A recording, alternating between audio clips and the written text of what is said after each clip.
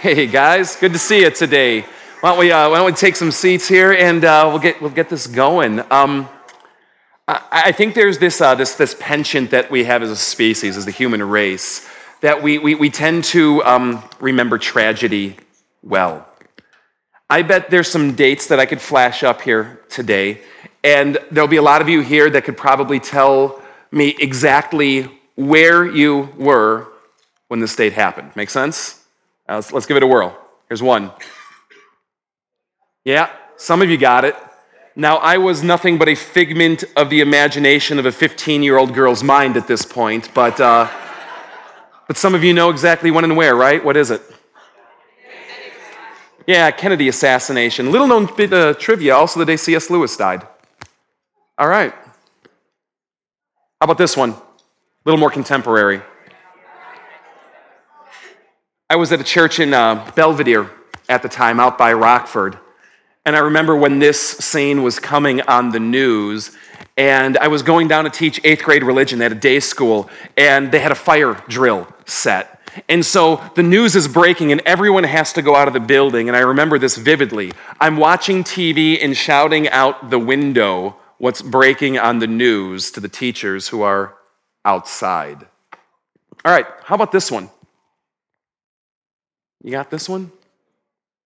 Probably a worse tragedy than the other two combined. It was the day Star Wars Episode 1 premiered. I was in Westminster, Colorado. I was camping in line for 8 hours for the midnight premiere. And I'm just telling you, I am not getting that time back. We remember tragedies, right? We remember where and when, and they fix in our mind. Here's another one. 587 BC. If there is no other date you remember in all of Old Testament history, remember this one. This was their 9/11. This was their November 22, 1963. This was their Star Wars Episode 1 Phantom Menace. This was the day that Israel was destroyed. And it etched itself in their memory. Babylon invaded Judah. They tore down the city walls of Jerusalem. They burned the temple to the ground. They deposed the king. And they sent all the remaining people who were left alive after the onslaught into exile.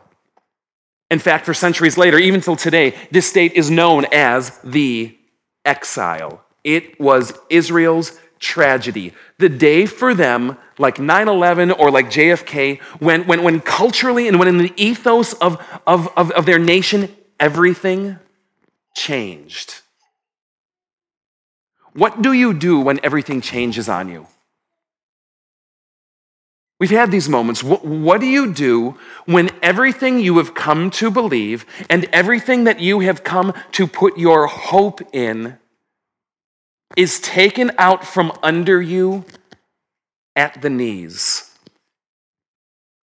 We're going to talk about how Israel had to come to terms with a day like that when everything that they believed about God changed.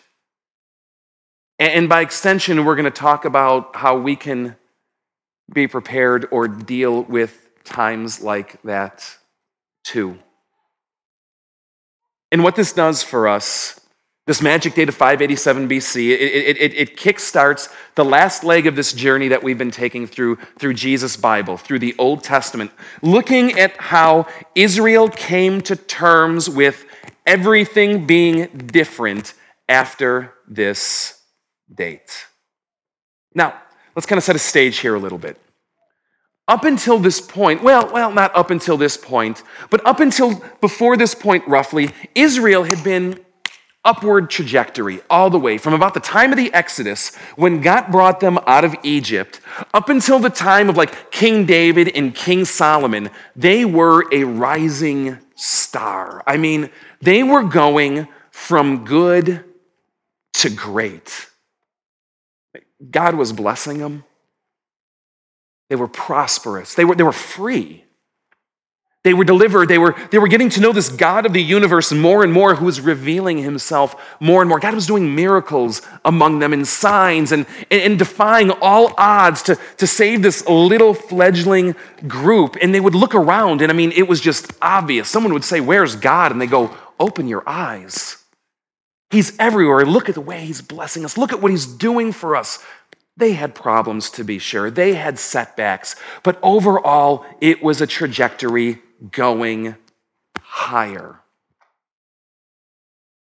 And it is so easy, isn't it, to trust God in times like that when everything is going great?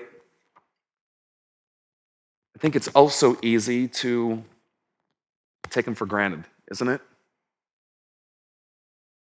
And this is what started to happen for Israel. It was easy. Trusting God was easy. It wasn't tested.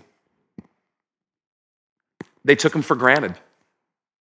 They began to believe this is just the way it's always going to be. And when you take someone for granted, you just don't care as much. And they ceased to care as much. And they started to get more concerned with their own agenda, with their own ways, with their own ways of doing things. They stopped really caring so much about God or his word or his ways or his plans. And it started this long, slow, downward spiral. Have you ever felt in life like you're on a long, slow, downward spiral? The book of 1 Kings and 2 Kings in the Old Testament, it talks about this time in Israel's history where they slowly began to be chipped away. It wasn't going from good to great anymore. In fact, things were getting worse. And it kept getting worse, and it kept getting worse, and it kept getting worse until Israel was holding on by a thread. There's a refrain that you'll see in 1 and 2 Kings. It'll say, "The people did evil in the eyes of the Lord," or "the king did evil in the eyes of the Lord." And so God would withhold his blessing or send a minor calamity and try to wake the people up, and they would repent for a time, and it would get better for a time. But it was only for a little bit of time. And they were right back into it, going further and further from God until they hit this rock bottom right before 587 BC, right before it, where they are holding on by a shadow and a thread. Let me help you visualize it this morning. Here's a map of the Middle East, okay? You could see Babylon here. Keep that in mind. That gets important. Now, the modern state, the modern nation of Israel, is roughly right in here. You got that? With Jerusalem probably right about there, just on the outskirts of the Dead Sea. Now, at the time of Israel's heyday, when they were at the top, the days of like King David, and maybe even more so King Solomon, the blue section was the extent of the nation of Israel. By the time we come to 587 BC, Israel has been reduced to this: holding on by a thread. And what do you do when you're holding on by just a thread and then everything is stripped away? I asked you earlier, I'll ask it again. Do you ever feel that way? Like what once was no more is, and you're holding on by a thread, and you do it right. You start, you approach it, I'm going to approach it nobly. I'm going to approach it with dignity. I'm going to be strong. I'm going to be patient. I am going to hold on, and it just keeps chipping away. And every good intention you have starts to get broken. Every bit of resolve, it starts to crack. And you don't think you can endure much longer. And then it gets worse. And so you decide to seek God. You start praying. You start going to church. You start seeking him and calling on him and calling out to him. And Nothing happens.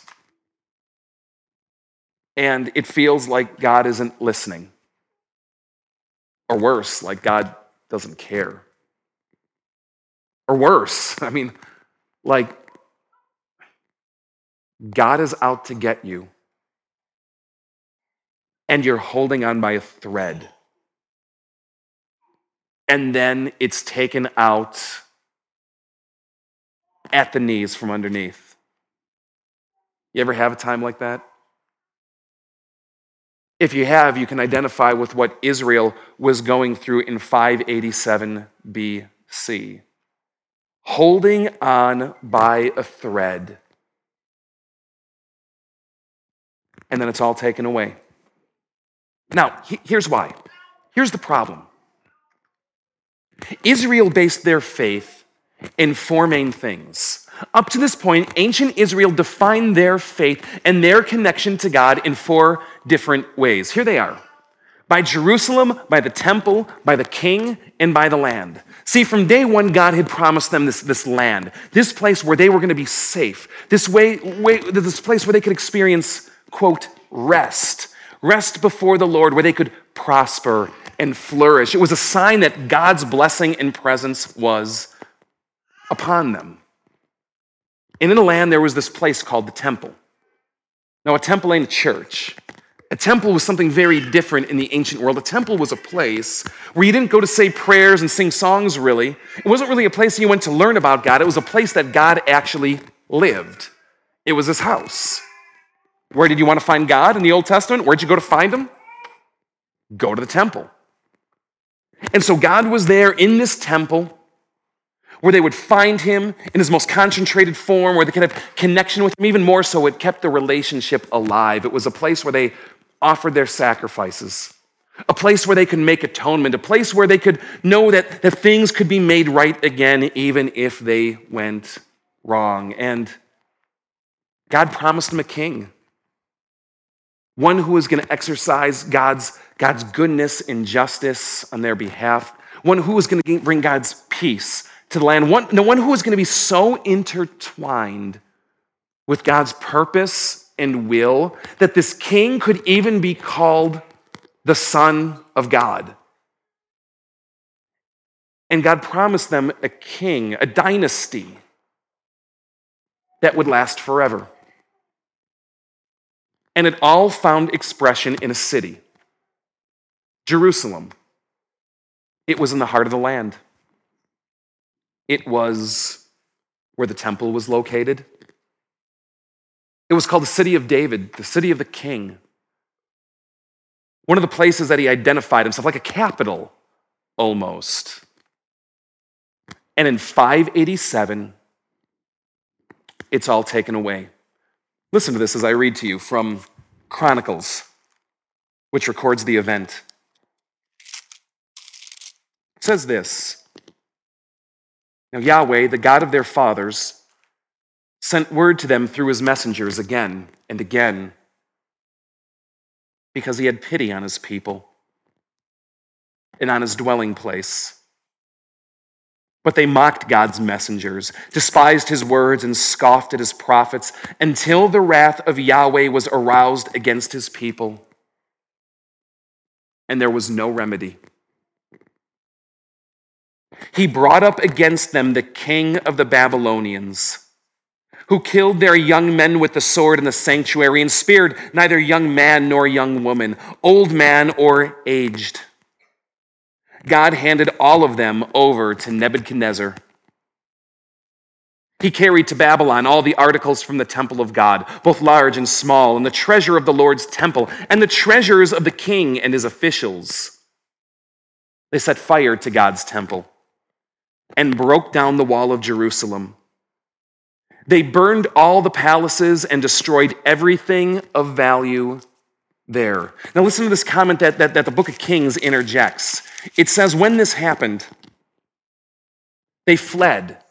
The people fled toward the Arabah, the desert.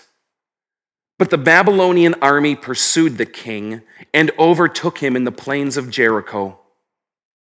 All his soldiers were separated from him and scattered, and he was captured. He was taken to the king of Babylon at Riblah, where sentence was pronounced on him. They killed the sons of Zedekiah, the sons of the king before his eyes. And then they put out his eyes. Do you see it? They slaughter his family, his line, the dynasty before his eyes, then take out his eyes so the last image burned in his brain is the destruction and slaughter of his family and the kingship. And they put him in bronze shackles and took him to Babylon. Nebuchadnezzar carried into exile to Babylon the remnant, those who were left after the onslaught, who escaped from the sword. And they became servants to him and his sons until the kingdom of Persia came to power. What do you do when everything that you put your faith in is stripped away? What happens when everything that you come to depend on and find as your foundation in this world is taken out from underneath? You know what happens? Your world gets rocked. Your faith gets rocked. And I think what happened to Israel in 587 BC has something important to teach us today. Because it is so easy for us to substitute God with other things, to put our faith in substitutes for God instead of in God himself. You know, some of you might, whether you're conscious of it or not, really be putting your faith in a church. Maybe this church, maybe another church, maybe a church body, or maybe a figurehead within a church, a person within a church, or something like that. You become dependent on it for your spiritual growth and connection to God and well-being. And I'm just here to tell you, churches fail. People fail. This church fails. I fail. It can be taken away. Some of you, maybe you're putting your faith in something that happened in a church, a baptism, or some kind of profession of faith, a confirmation, or some kind of rite that you went through. And can I just say, oh, guys, don't. Some of you are putting your faith in the idea that, well, you're connected to a church, you're a member of one, so that's what matters. Oh, I'm just here to tell you, there was a lot of church members in hell. Some of you are putting your faith in signs. You're looking around you to see evidence for God. And I'm just telling you, for everything that you can put your faith in like that, something else can rebut it. You're putting your faith in answered prayers, God working in your life. Guys, what happens when it stops working that way? It is so easy to put our faith in cheap substitutes. Worse is, I think, those of us, and I think this is most of us, who aren't putting our faith in something out there. We're putting our faith in something in here, inside of us. You know, maybe it's that feeling you get. You know, it just feels so good. You feel so inspired. You feel so connected. It just feels so uplifting. And you've come to equate that feeling with God himself. I'm telling you, unless you're God, that feeling ain't him. It's a feeling. And it won't always be there. It can go away. Maybe you're putting your faith in your own strength, your own ability, your own achievements, your own quality or character. Guys, I'm just reminded of what Jesus says. If you're doing that, you're building your foundation. You're building your house on a foundation of sand. See, what Israel had to learn in 587 BC is that all of these things that we put our hope in, all of these things in which we put our faith, these things can change. And if they spell the sum total of our faith, our world will get rocked. What Israel had to learn in 587 BC, and what I hope that we learn today as well, is that all this stuff changes. But there is only one thing that doesn't change, and that's God. God is faithful. God is reliable. God is true. All this other stuff inside of me, outside of me, all this stuff can be taken away, but God can't be taken away. God doesn't change. And what Israel had to learn is to put their faith in him and allow God to show himself and express himself and connect himself to them via other means than the things that had defined their faith. And sometimes we do as well. Because the sooner we learn to put our faith in God and not these things we equate with him, the better off we're going to be when it starts to unravel, when we're holding on by a thread, and when everything is taken away. There's this prophet. His name is Isaiah, and he writes, he prophesies, looking forward, not in a good way, but seeing ahead to this time when 587 BC was going to happen. I want to show you what he writes. Can you bring up the first slide on that, please? Look at what Isaiah writes. But now this is what the Lord says. He who created you, Jacob, he who formed you, Israel, fear not, for I have redeemed you. I have summoned you by name. You are mine. I bet when Isaiah penned those words 200 years before the exile happened, they're like, cool, what's on TV? I bet it was entirely theoretical. But it's only when it comes to pass, when we're holding on by a thread, that words like this really start to matter. Don't they? Maybe you're here today and you're holding on by a thread. Maybe you feel like you're holding on by a thread and even that is being taken and cut away. Maybe you're here today and everything that you put your faith in has been shattered. I want to invite you to make this your prayer today. I want to invite you to make this your hope today, because it is God who is faithful, not stuff outside or within. I want to invite you to rise.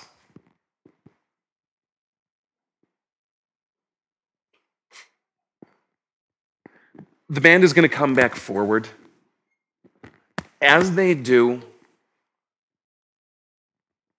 I invite you that if you need to come to terms with this, to just use this moment right now for that. To pray these words with me.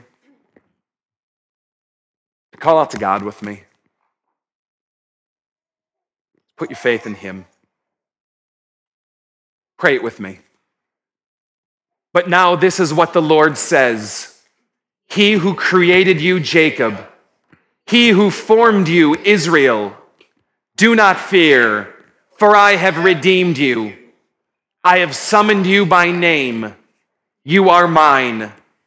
When you pass through the waters, I will be with you. And when you pass through the rivers, they will not sweep over you. When you walk through the fire, you will not be burned. The flames will not set you ablaze. For I am the Lord your God, the Holy One of Israel. Do not be afraid, for I am with you. I will bring your children from the east and gather you from the west. I will say to the north, give them up, and to the south, do not hold them back. Bring my sons from afar and my daughters from the ends of the earth. Everyone who is called by my name, whom I created for my glory, whom I formed and made. You are my witnesses, declares the Lord, and my servant whom I have chosen, so that you may know and believe me and understand that I am He. Before me, no God was formed, nor will there ever be one after me. I, even I, am the Lord, and apart from me, there is no Savior. Last Sunday was Easter Sunday, and I want to revisit with you something that we looked at last week. If you can give me that 2 Corinthians slide. It says this: God is faithful. For no matter how many promises God has made, they are yes, not in answered prayer, not in stuff, not in feelings, not in the things that you divine from the world around. They are yes in Christ. That is God's assurance of His faithfulness to you. And so through Him, the Amen is spoken by us to the glory of God. And maybe just read that last line with me. Now it is God who makes both us and you stand firm in Christ. It is God who makes us stand firm in Christ. There's this song that we're going to sing that I just think expresses this powerfully, God's faithfulness and that sign in Christ. Make it yours today.